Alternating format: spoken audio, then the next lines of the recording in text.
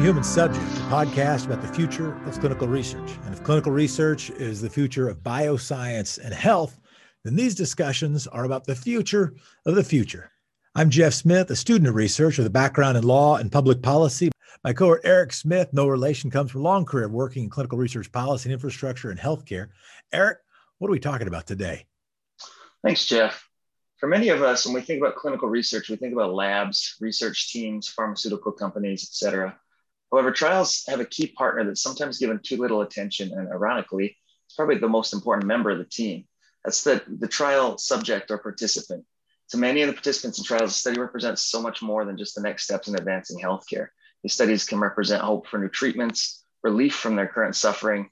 They represent a chance to be recognized and included in the future of medicine. Yet so many trials are designed with little consideration from the community perspective. So today we're going to be exploring some of the challenges participants and broader communities face when looking to be a part of trials, from access and continuity of care to personalized clinical research and diverse community engagement. Joining us in this conversation is someone who has experienced many of these issues from both a personal and a professional perspective, Rochelle Williams-Belizaire.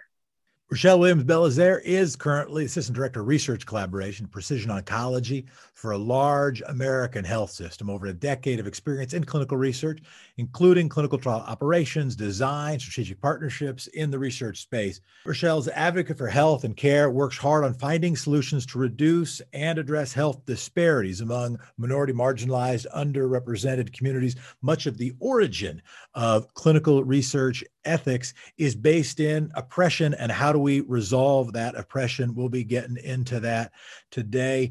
Rochelle, welcome and thanks for spending this time. Thank you. Thank you for having me. I want to start off with this.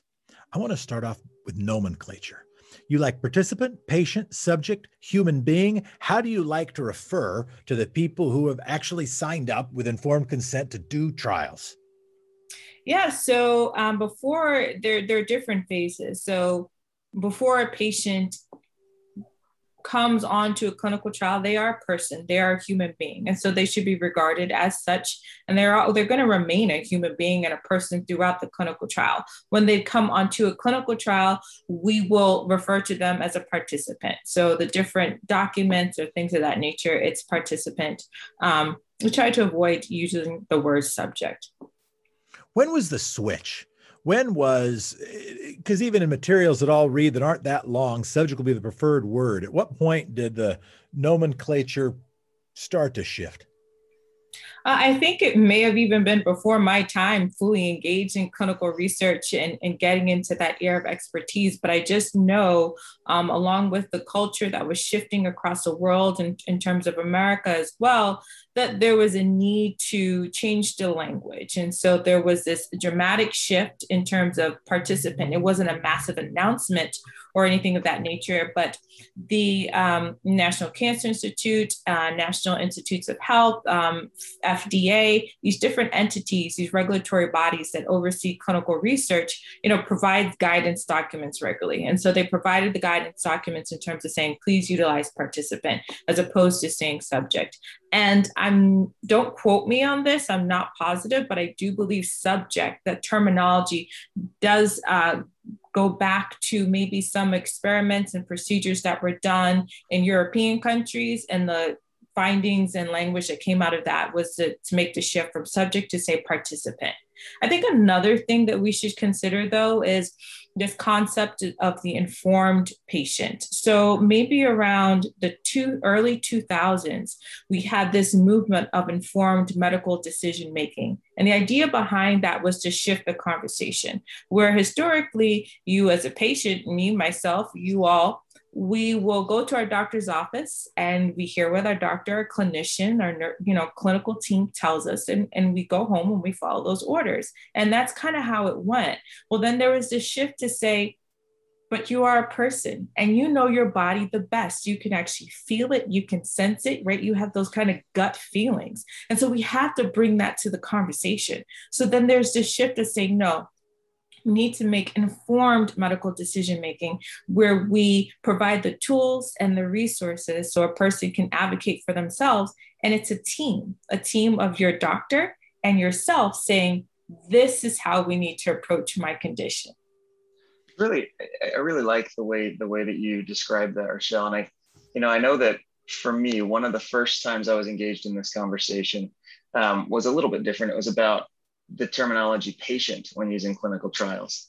And it occurs to me that obviously, I think most of us who work in the field know we're not supposed to say patient because that implies a therapeutic benefit that may or may not be there for the participant.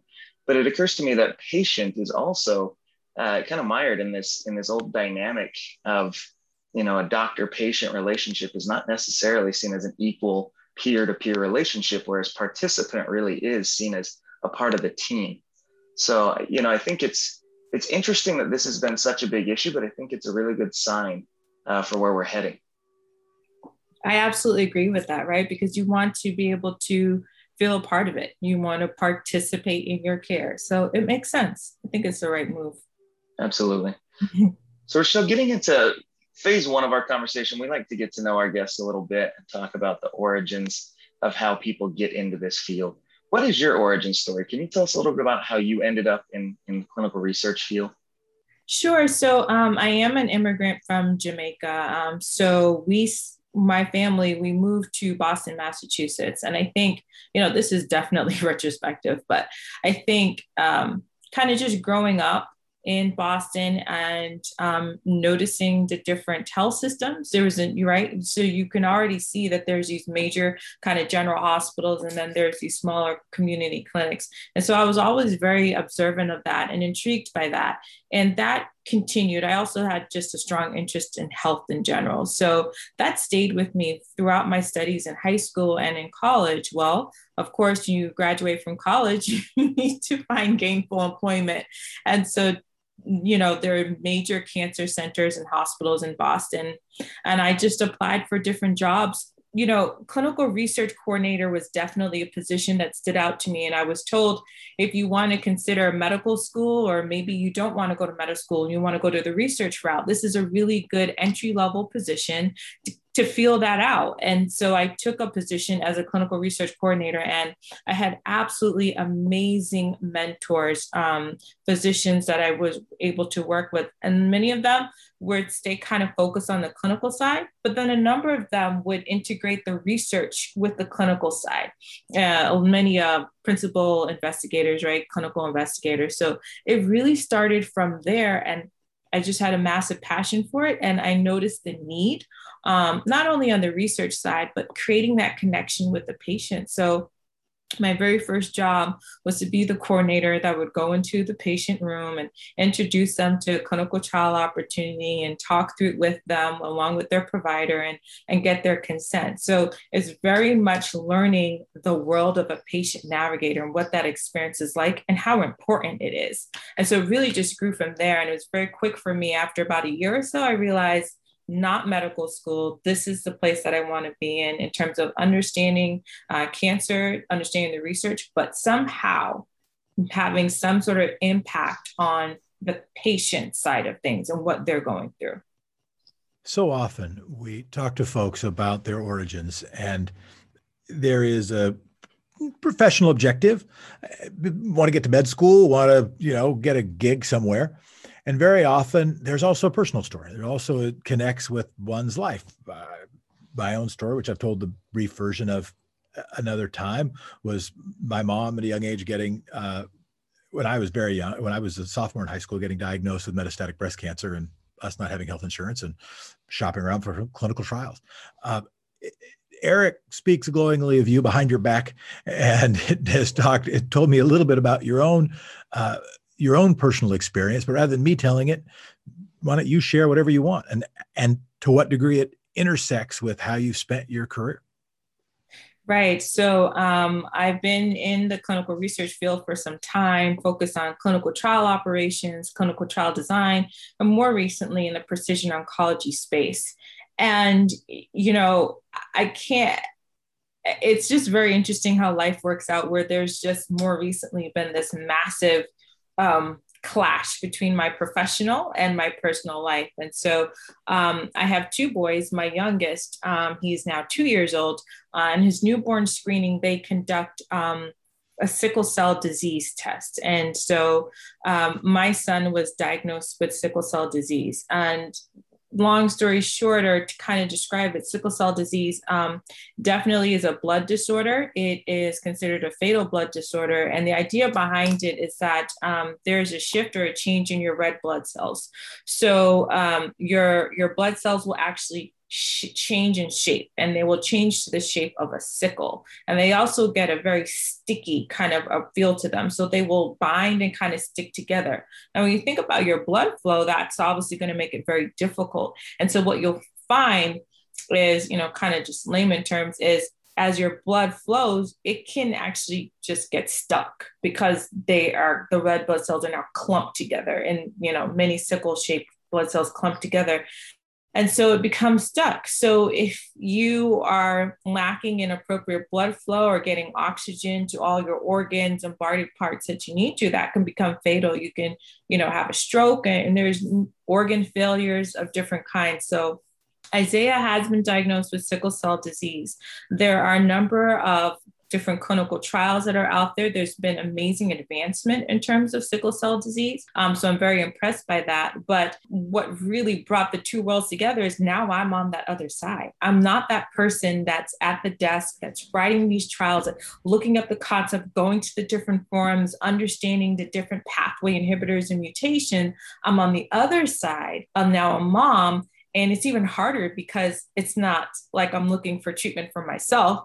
I'm responsible for this whole other person, and all the decisions that his father and we make today can impact him in the future. So that becomes very challenging, right? That's a huge, tall order just as a parent alone, but now you add this next layer. So that can become very difficult. And so I'm reading the research, I'm scrambling through, I'm going and trying to learn about the different clinical trial opportunities that are available for him. And it becomes challenging because the trials maybe that you want are not available in the area that you live. So that becomes a challenge. And it's a pattern that I've noticed in terms of clinical research over the years. And now it's personally impacting me, right? Where we're talking about getting access to clinical trials. If we have these novel, amazing treatment options that are out there, but not everyone can benefit from it, then what's the point? And what are we doing? And how are we really benefiting society and benefiting one another? So it's just this very interesting time and space where you have to kind of wear this mom emotional hat in addition to keeping in all that textbook knowledge and try to find the best treatment options for Isaiah. And I'm very grateful and happy to say that there is now an FDA approved cure for sickle cell disease, but it does require a bone marrow transplant. And so when you add that factor in, you have to find a match, right? So that can donate those bone marrow cells. And so even though there is a cure for it, can everyone actually benefit from the cure? Now, Isaiah can, because his older brother is a perfect match for him. So I'm very lucky in that regard. But when I talk about like that advocacy work and ensuring that in my lifetime, I'm doing something to give back, that this is not enough. We're going to be okay. But there's so many people out there that are not as fortunate. And so it doesn't mean that I can just say, okay, I'm all set. You have to keep going and making sure that as many people can get the same kind of resources too. Rochelle, do you feel like this newer perspective for you being a mother has given you a different perspective in how you do your work? I mean, I know you've talked about how it's newer to you and you're coming to this, but how has that shifted your perspective on how clinical research operates within the industry? I have to say I am a bit of a lush. So, I mean, even from I think that was kind of one of the deciding factors about, do I want to pursue a career as a physician? No, because I break up. I connect with the patient that's in the room so aggressively that I said, this is an emotional roller coaster that I am not capable of. So I've always been a lush, and I've always kept that in mind. So even going about my work, when you're operationalizing clinical trial, right, Eric, you want to think about that trial. You want to think about that person that's on the other end that's getting that consent form. And you kind of map out literally from the moment they sign a consent, every single day, every single procedure from that all the way through the end. So you're always thinking about a human being on the other side. So we keep that in mind. I will simply say, though, Isaiah has inspired me to be just a lot more passionate. So whereas before it's, well, let me read this article, or let me go to this symposium. Sure, I'd love to volunteer. Now going through it as a mom, I'm inspired to just be a little bit more aggressive. And I understand those that are in the field already doing amazing work to try and, dispel health disparities, the passion behind it. And I fully understand and really am fully committed. And it's no longer a matter of like, oh, when I find time. You just have to find time, because these are events and situations that are impacting everyone every single day. So it just puts it really in the forefront for me. Use the word lush. Did I hear that word right? Lush. I know two definitions. I know two uses of that word. One use is if I've got lots of plants. The other is if I'm drunk all the time. Okay. I don't think you meant either thing. No. I'm more of I guess we could describe it as I'm very in tune to others' emotions and to what they're going through and what they're experiencing. And that's why you drink to excess so often. Yeah, and I take it to heart a lot. So none of those definitions that you described. There might not be a single disease that is a better illustrator or entry point to a discussion about the intersection of morality, equality, ethics, clinical research, the history of clinical research, what diseases have been prioritized or deprioritized based on social values, social priorities, economic priorities, and frankly, oppression. It might be the best. Feel free to push back on that. But as you come to grips with this, now coming from a place of, to some degree, power and expertise, right? You're not a parent only asking questions of a doctor. You also have answers that some doctors might not have, right? You come from a place of sort of expertise. Say more about how you have seen that, and perhaps either the bad news of what we're up against in terms of changing culture within clinical research, or the good news about progress that has been made or being made. Right. I would agree with you if you're referring to sickle cell disease of being a great place to explore. So let's think about it. Sickle cell disease mostly impacts those of African descent, Hispanic descent, and Southeast Asia, if I'm correct. So you're thinking about very underserved, marginalized populations and communities, and that's across the world. So the advancement in sickle cell disease that's happening right now is wonderful. Do I believe that we're behind the times on it? Absolutely. And do I think that some of that has to do with the fact that it's underserved, marginalized communities? Absolutely. So when we think about, even as we work on the advocacy, as we try to support and create resources for patients, some of them are, the solutions are just so simple. Or you find that they're lacking in certain procedures or processes that are widely available in any other disease group. So why is that not the case for sickle cell disease? And we know the answer why, right? So I would agree with you on that. Now, I think what we're benefiting from is some of the technology that's out there. If you look at gene therapy and CAR T, things of that nature, well, sickle cell disease is just a great place to explore that. So the disease, the community is benefiting from that there's now this interest in this technology. So sure, let's do it, right? I think there's also been a shift in conversation on a global and national level in terms of addressing health disparities. So now we have the National Cancer Institute, where they are providing different funding and grants, but they're calling out key criteria where they're saying you must identify how you are contributing or how your project will help to benefit all patients, how you will break down health disparities with this research project. What are you going to do to address that? What are you going to do to expand your catchment area? How do I know that this will be a diverse population? And they're calling that out in their grants, and it's a good effort and it's a good approach, because now people are mandated to address this. One of the issues you're talking about is really access, right? When you talk about diverse communities, there's also rural communities being one of the underserved communities as well. And with sickle cell, it pops to mind that is on a global scale, that is very much a rural versus urban or a more developed versus developing issue. How do you see that the access is changing from a global perspective? Do you think that these new technologies, so obviously we have the gene therapy technologies that are probably not expanding that, but do you think there are new technologies, since we're in the communication age, we're in the age of the internet, that will start to crack open those communities and allow them the same access to trials in healthcare that other areas have? I would hope so. I can't speak on it too much. And we see different things in social media and in the research environment where we're taking advantage of technology, just as you say, Eric, and we're looking at that virtual space. I think COVID-19 obviously is horrible that we've all gone through that, but we also have to take into consideration what are the lessons that are learned. And so when we think about, say, for instance, cancer, because that's just my field of research and interest, many things went on hold with the pandemic. Right? We weren't able to go out and shop and eat and do all these different things, but health and diseases, they did not go on hold. They continued, and we had to come up as a health community with solutions and how we're going to continue to care for our patients despite the social distancing restrictions that are also very important.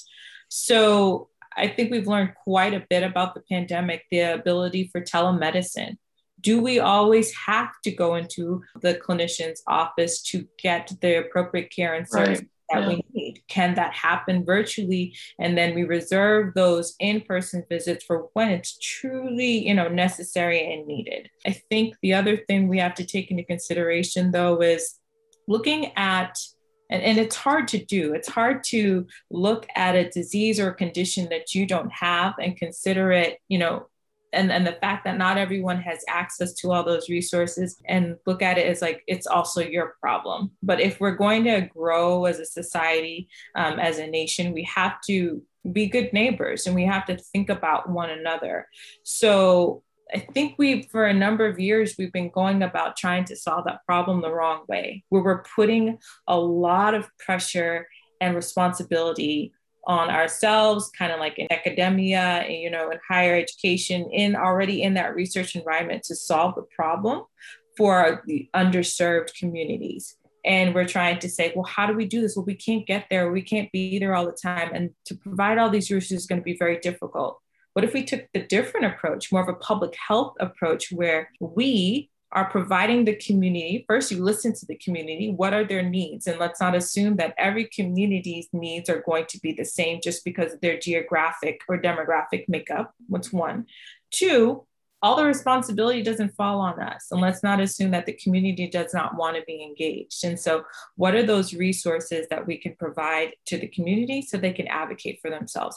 Not everything, again, has to be on a major hospital campus or, in a clinician's office. And again, is it a matter of, I've learned, at least for myself, even with sickle cell disease, lifestyle, the way that you eat, the way that you go about things can really protect you and prevent you from having certain pain crises that can occur with sickle cell disease or different things. And so what are those kind of tools and resources that the community can just promote for themselves to improve their health?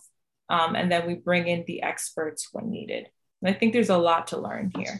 Each time we like to try to get to root cause to some degree. As we think about access to research, access to care, and access to clinical trials specifically, what do you see as the most important root barriers to that access? I think much of it has to do definitely in the planning stage, and that we're not incorporating all the key stakeholders at the table when we're planning things. It's usually a matter of the clinical investigator, researchers coming up with their study design, their objectives, whatever hypothesis that they want to solve, and how they go forward about doing it, and what is the target population and sample size and power and things of that nature.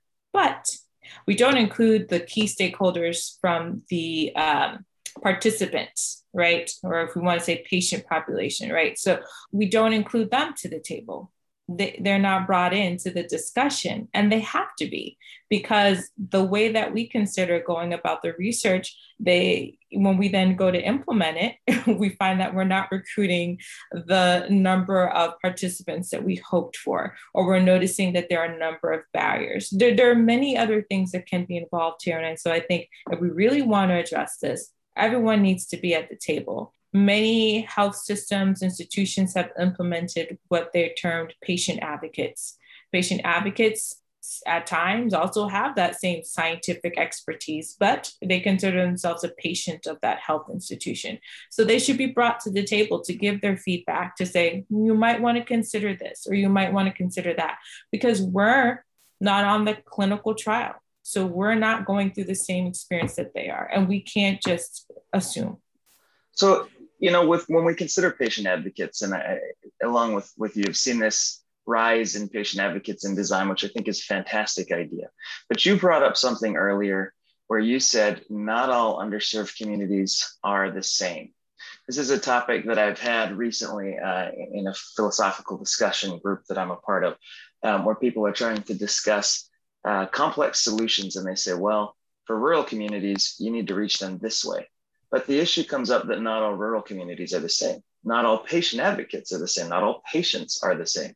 So what the problem that I have or have seen with the current patient advocate model is they'll bring in one or two patient advocates to speak for the entire population, when the true patient population is massively complex. Do you see a solution to that? How do we handle that level of complexity with the patient advocate model? So I think, first, at least having a patient advocate is absolutely the very first step, but we have to stop and take into consideration. So there are some diseases that we know a lot about. We've learned a great deal about that disease. And so having a patient advocate and having that perspective at the table is going to be important. I think taking into consideration, just look at your community. So is one patient advocate going to be enough? And the only way you can look at your community, I really do feel like, sure, we can just pull up that demographic profile and get a sense. But if you're not just actually engaging with the community, you really don't have a strong sense. Again, your design is being fully operated by assumption. So if you really want something to work, if you really want to benefit people, how do you not have them at the table? Someone from the community at the table. So sometimes maybe, as you say, a patient advocate is not enough. Maybe they're an advocate because they have this disease, they've gone through clinical trial. Are they part of that community? So you need the community stakeholders to the conversation as well. What are the best practices you've seen in patient advocates or patient advocate groups that others should adopt, or any obvious mistakes you see made that people could quit real easy? So I've only recently had the opportunity to engage in conversations with patient advocates, maybe over the last year or so. So I wouldn't feel like I am anything remotely of a subject matter expert in that space. My only suggestion or advice for it would be to listen. So we have patient advocates to the table, make sure that they're representing your community, and we're listening, and we hold ourselves accountable. So the suggestions that they provide, what are we doing to follow through on that? So Rochelle, previously, before the interview today, you and I had a conversation about continuity of care and that being an important issue as well. Can you give us a little bit more on that and tell us why continuity of care is important and how it relates to this issue? Sure. I mean, if we think about it, it's very important if you really want to treat someone, if you really want to take care, let's take it out of like even the patient perspective, for example.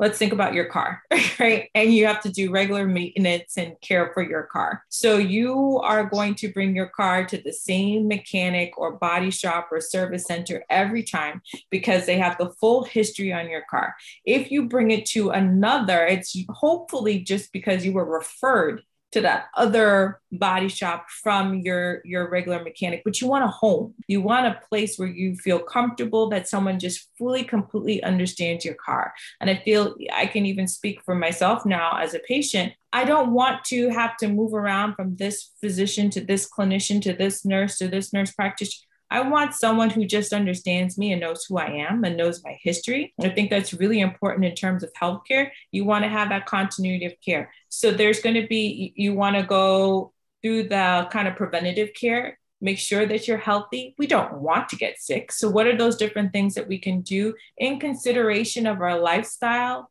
our cultures, our communities that we live in, that we can implement those day-to-day kind of tasks or activities to keep us healthy? If we get to a point that we do become sick, we want to have that same individual who knows our lifestyle from before to make the best personalized approach to our care. And then hopefully you'll overcome that illness. And then it's now just checking in and making sure everything's up to date, continuing with the preventative care that was from before. You want to have that same individual involved. If it's chopped up and you're moving from system to system to clinician, it's very hard to map that out. And no matter how much of an informed patient that a person is or how engaged you are in your personal health, to go through that long history and reintroduce yourself and your body every single time, that's exhausting. We have a segment called The Crystal Ball. And what you just said, Rochelle, could also serve as a segue. If clinical research is the future of medicine, these conversations about the future of clinical research, the future of the future, then looking into that future is kind of the point.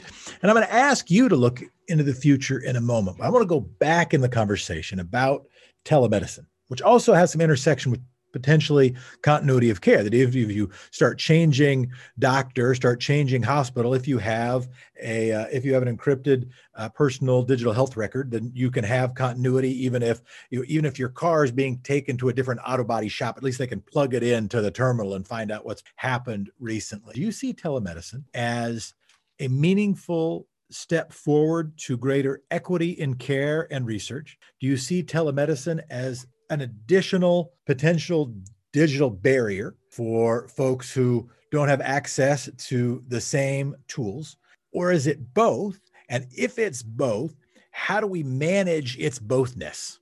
I think telemedicine can help, but I do not believe that is the solution. So if you are a patient and you are able to go, you, for whatever reason, have to shift your care right to another health system. Maybe there is a surgeon that you should see, the best surgeon out there for your condition or whatever the case may be. They may have your full medical record and they have all that information. I think it's wonderful, the platform that telemedicine provides for that. But if there's no report, this doesn't mean anything. There's a very key element to all this. And again, having a manual on a person and what they've gone through in their medical history is just one very small part of the solution. You have to come up with how do you then also build that rapport so that you can best benefit them. If we think about even access to understanding, the resources and things that are available, we could send emails, we could have these Zoom meetings. We're seeing a lot of them, right? Where we're hearing from different clinicians. So I think there's a lot of opportunity now where you can log into a free webinar or symposium and learn from someone that's at the top of the game in terms of research or treating a disease or preventing a disease. And that's wonderful that we get to hear them. But the key to all of that is the engagement factor. And so we're able to pose those questions and have our questions answered. But if we just have a bunch of information and knowledge pushed on to us, there's still that missing part of how do I apply it to me? How do I apply it to my personal life? And so I think that's what's really key to all of this, to say, this is great that I should be eating these foods or I should be doing these different things, or, but I don't have access to these foods, or, my terrain doesn't grow these kind of foods, or whatever the case may be, right? So I think telemedicine plays an incredible role. It will connect us to more providers than we normally would have access to. And that is very important. And I even personally have benefited from that, right? Second opinions, you're usually having to get on a flight and fly somewhere and meet with everyone. So the fact that telemedicine can do that is profound. And we need to give it as massive credit for that. But as long as that is coming along with the concept of an informed patient, providing the resources and tools so patients can advocate for themselves, and there's important engagement. You're really hitting on a lot of questions that bring to mind precision medicine, which isn't surprising because you work in precision oncology. I've asked this question of a couple of our guests so far, and I'm curious what your unique take is on how we take the principles of precision medicine and tailoring our care to an individual's circumstances in a more comprehensive way. How do we move that into the clinical research space? How do you do trials with precision medicine in mind rather than what is so often done where they will discard data because it doesn't apply to more than 3%? How do we start integrating that so that we have more robust data for precision clinical research? So precision medicine is a complex field as it is, right? Because you're trying, the ultimate goal, and we have a long way to go, is to provide personalized care for patients. And to a certain extent, we're able to do that because we're looking at the gene mutations and things of that nature to say, this is going to be the treatment option that's best going to benefit you. But you bring up an excellent point, Eric, of the sample size and power and statistics and the struggle with N of one in precision medicine because you're trying to benefit each individual patient. So it is important and it is something to take into consideration for sure. And it's going to be a major challenge in the field. But I think what precision medicine is teaching us the most is how important it is to look at the entire individual.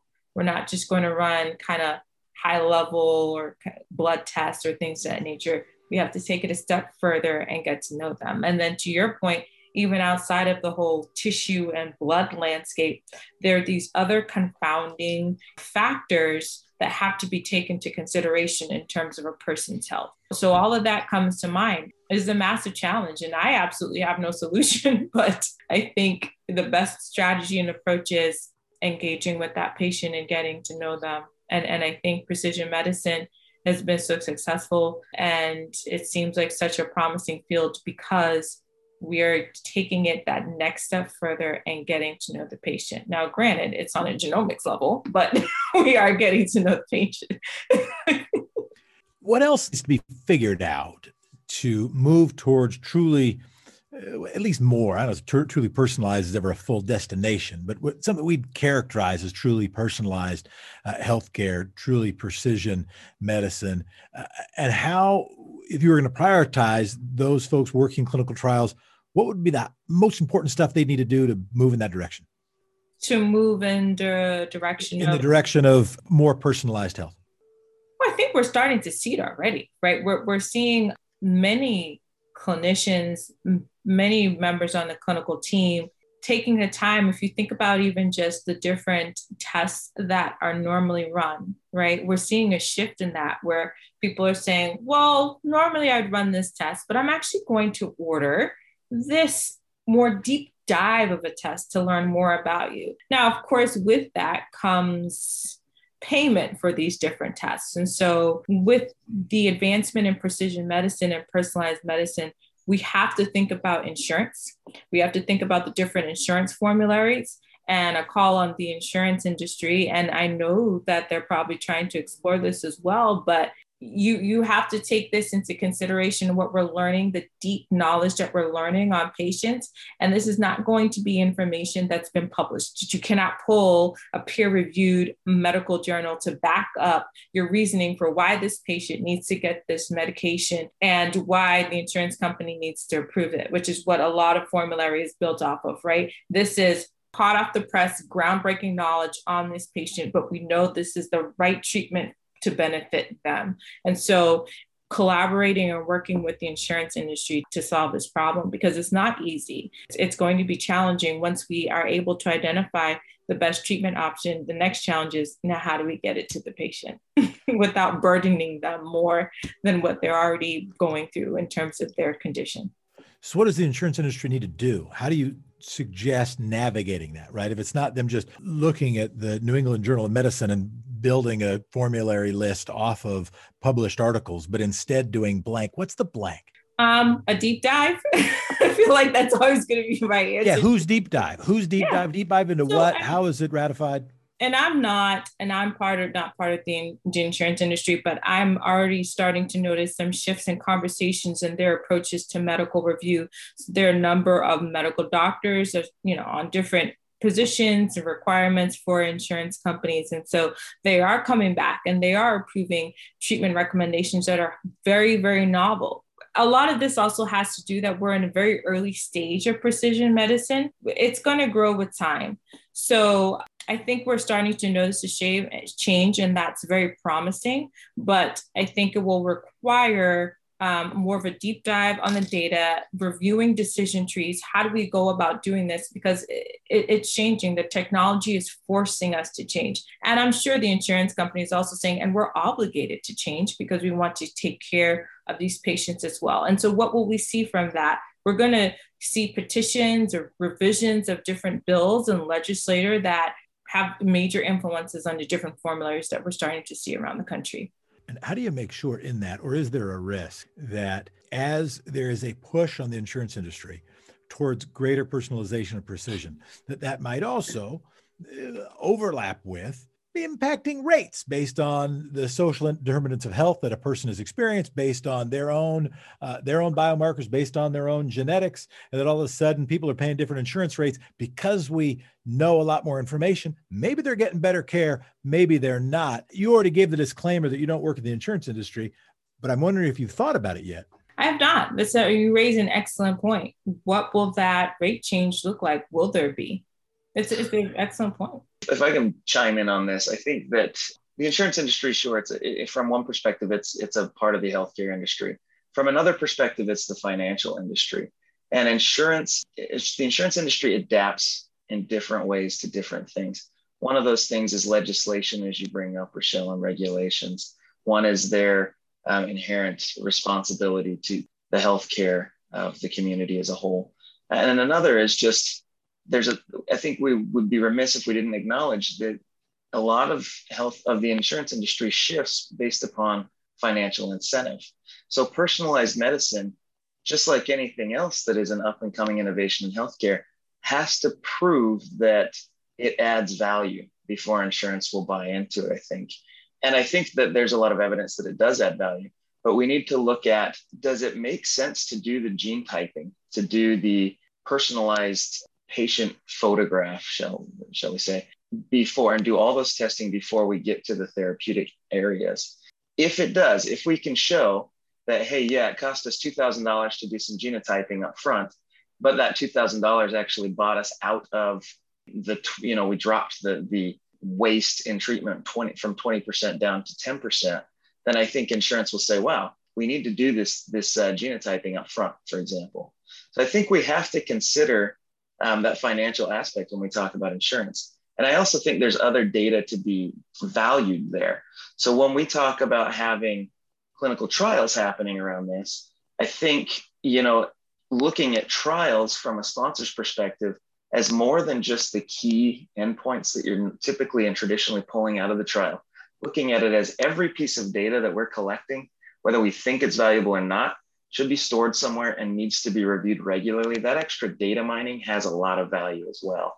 Absolutely. I only know of one study that's even taken the time to review this, only because it's a challenging subject matter.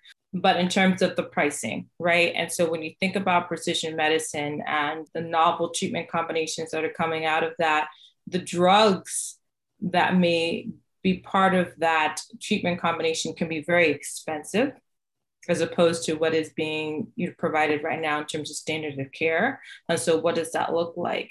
And I think one thing we should probably take into consideration is, while it may be pricier, if it can truly benefit the patient and cure them from a condition or put them into remission for whatever condition that they have, and then compare it to someone that's receiving the standard of care, it's not necessarily personalized, it's not really hitting the targets or parts of their disease that it really needs to hit. And so they're on this, and maybe it's maintaining them, but they're on this regimen for a very, very long period of time. Maybe they'll switch over to another regimen for a very long period of time. What is the price comparison, and what does that add to? Exactly. Right. The holistic cost of healthcare, I think, needs to be considered. And you brought up CAR T. CAR T, in my head, I can't think of anything that is more personalized than CAR T. I mean, what can be more personalized than actually taking cells from the patient, modifying them, and re-injecting them? It's incredibly expensive. This is the big barrier with CAR T right now. But I think that you're hitting on exactly how CAR T needs to be considered to be adopted. Yeah, it might cost $300,000 for the therapy, but what is the overall cost when you look downstream 10 years for someone who maybe goes in remission for their cancer and then goes on some sort of adjuvant therapy, but then has a recurrence? We need to look at that in a more holistic way. I agree. We have a segment we call the Hydra. Science is the beast that will never be defeated. As we address one head, others will sprout. Fortunately, it's a Hydra that can offer beneficence. Rochelle, what do you think has been the biggest progress in clinical research over the past, let's say, 10 years? I think our data sharing capabilities has been massive. We've learned quite a bit in our own small cohorts in terms of what we're learning about different diseases and patient populations, but the ability to share the data and to collaborate so we can learn even more is extremely impressive. And it's the right direction and where we need to go. So I think that has brought forth a lot of the new technology that we're seeing. Collaboration clinical research is integral and so important. So the data sharing amongst researchers, but I also find that there are now, every day we're seeing new approaches, and it goes back to what we were talking about earlier in terms of access. So, and that virtual space and what we're able to share with just the general population. So I think having Zoom or, Citrix, all these different kind of social media platforms as well, we're able to share a lot of information. So I think data sharing is integral, important, not only amongst the research community, but also for the general population that just wants to learn more. So on the theme of the Hydra, I think this is a perfect example. Data sharing is something that we are now able to address in ways we've never addressed before. But there are new challenges, no doubt, that sprout from that. What challenges have you seen or can you imagine that will come from more free sharing of data? So, of course, what comes with data sharing is the legal component of it. And does everyone want their data to be shared? So we have to take into consideration different mandates, legislation such as HIPAA, and thinking about protected health information. So when we're doing data sharing, we want to make sure that it's to benefit of the community. And part of that is also ensuring that we are maintaining as much privacy in terms of patient information that we can. Yes, that a lot of the research we have is in kind of the animal space, but a majority of it, and if we're going to go about treating diseases for the human population, you have to have clinical trials, you have to have human participants, and that's their information. And it doesn't change. The ownership doesn't change simply because we're now storing it in our different data warehouses. So that is going to be a challenge in terms of protecting the patient, and that should be foremost on our list. The second one, of course, is the exciting space in terms of clinical research is because of the competition. It invigorates, it energizes, and inspires people to try the next thing. And so data sharing will always be complicated because we want to share, we want to collaborate with others, but we don't want others to take our ideas and our concepts and run with it because they have better technology than we do to complete the project. So that will always be there. Who's doing the best thinking, or even anybody you're aware of doing good thinking on the ethics, law, and policy around data sharing? I mean, as we think about how information technology has been monetized over, particularly about the last 10 years, a little bit more, but let's call it 10 years, harvesting data has been the primary monetization. That's how Facebook makes money because it knows exactly what collared shirt to sell me once April comes. Okay. And there is huge value in harvesting data and then figuring out how to share that data, not only value for the patient to get precision healthcare, but also for precision in certain one's activity. This is an enormous thing. I'm not breaking new ground by identifying how important it is, but at least we should dwell on that. Offer whatever thoughts you want, but I'm at least curious if anybody's doing really good thinking and writing about this that, our listeners should care about.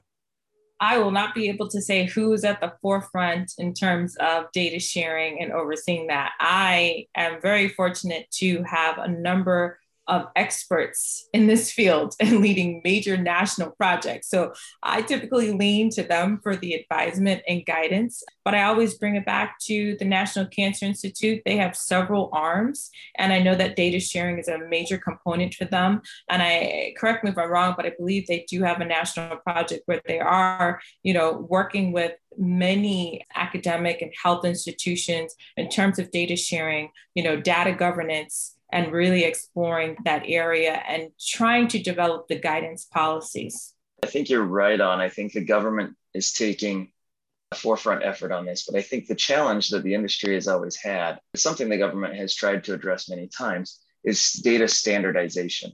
It's very difficult to share data when it's not standardized. We have had standardization protocols that have been pushed out to our healthcare providers and healthcare institutions with meaningful use in the Obama era, with new protocols for standardized language like DICOM.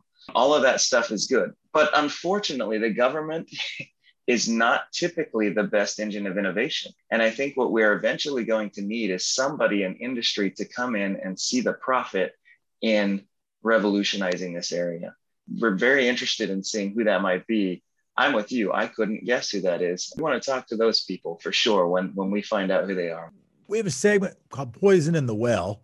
On the human subject, we look at what's messing with data, what's messing with science, what might be poisoning the we started off on a topic that we see. I mean, heck, the first legal project I did in this field was on inclusion of women and minorities in phase 3 clinical studies. And that was decades ago, a long time ago. And it is not a problem that has been solved. There have been lots of work, people taking some meaningful effort to address it. But let's just say that equity, let's assume for discussion's sake that equity is one of the things, or the lack of it, there's one thing that's poisoning the well. Any examples you want to offer that help illustrate that, or optimism you have of who's working on it, what's happening to address it? Well, as I mentioned, there are a number of the grant opportunities that are available. They're forcing many researchers and investigators to look into this, where they're saying you have to have recruitment approach that takes equity in consideration and ensuring that this opportunity is available to as many as possible. It's a difficult question for me to answer. I mean, again, I think the patient advocate is the right approach. I think that's important, and incorporating them in the very beginning of the clinical trial design. I think another space that we need to absolutely explore when we think about equity, in order to address equity, we have to take in many perspectives. And in order to bring in many perspectives, we should have individuals involved in the research at all levels that are bringing different perspectives to the table.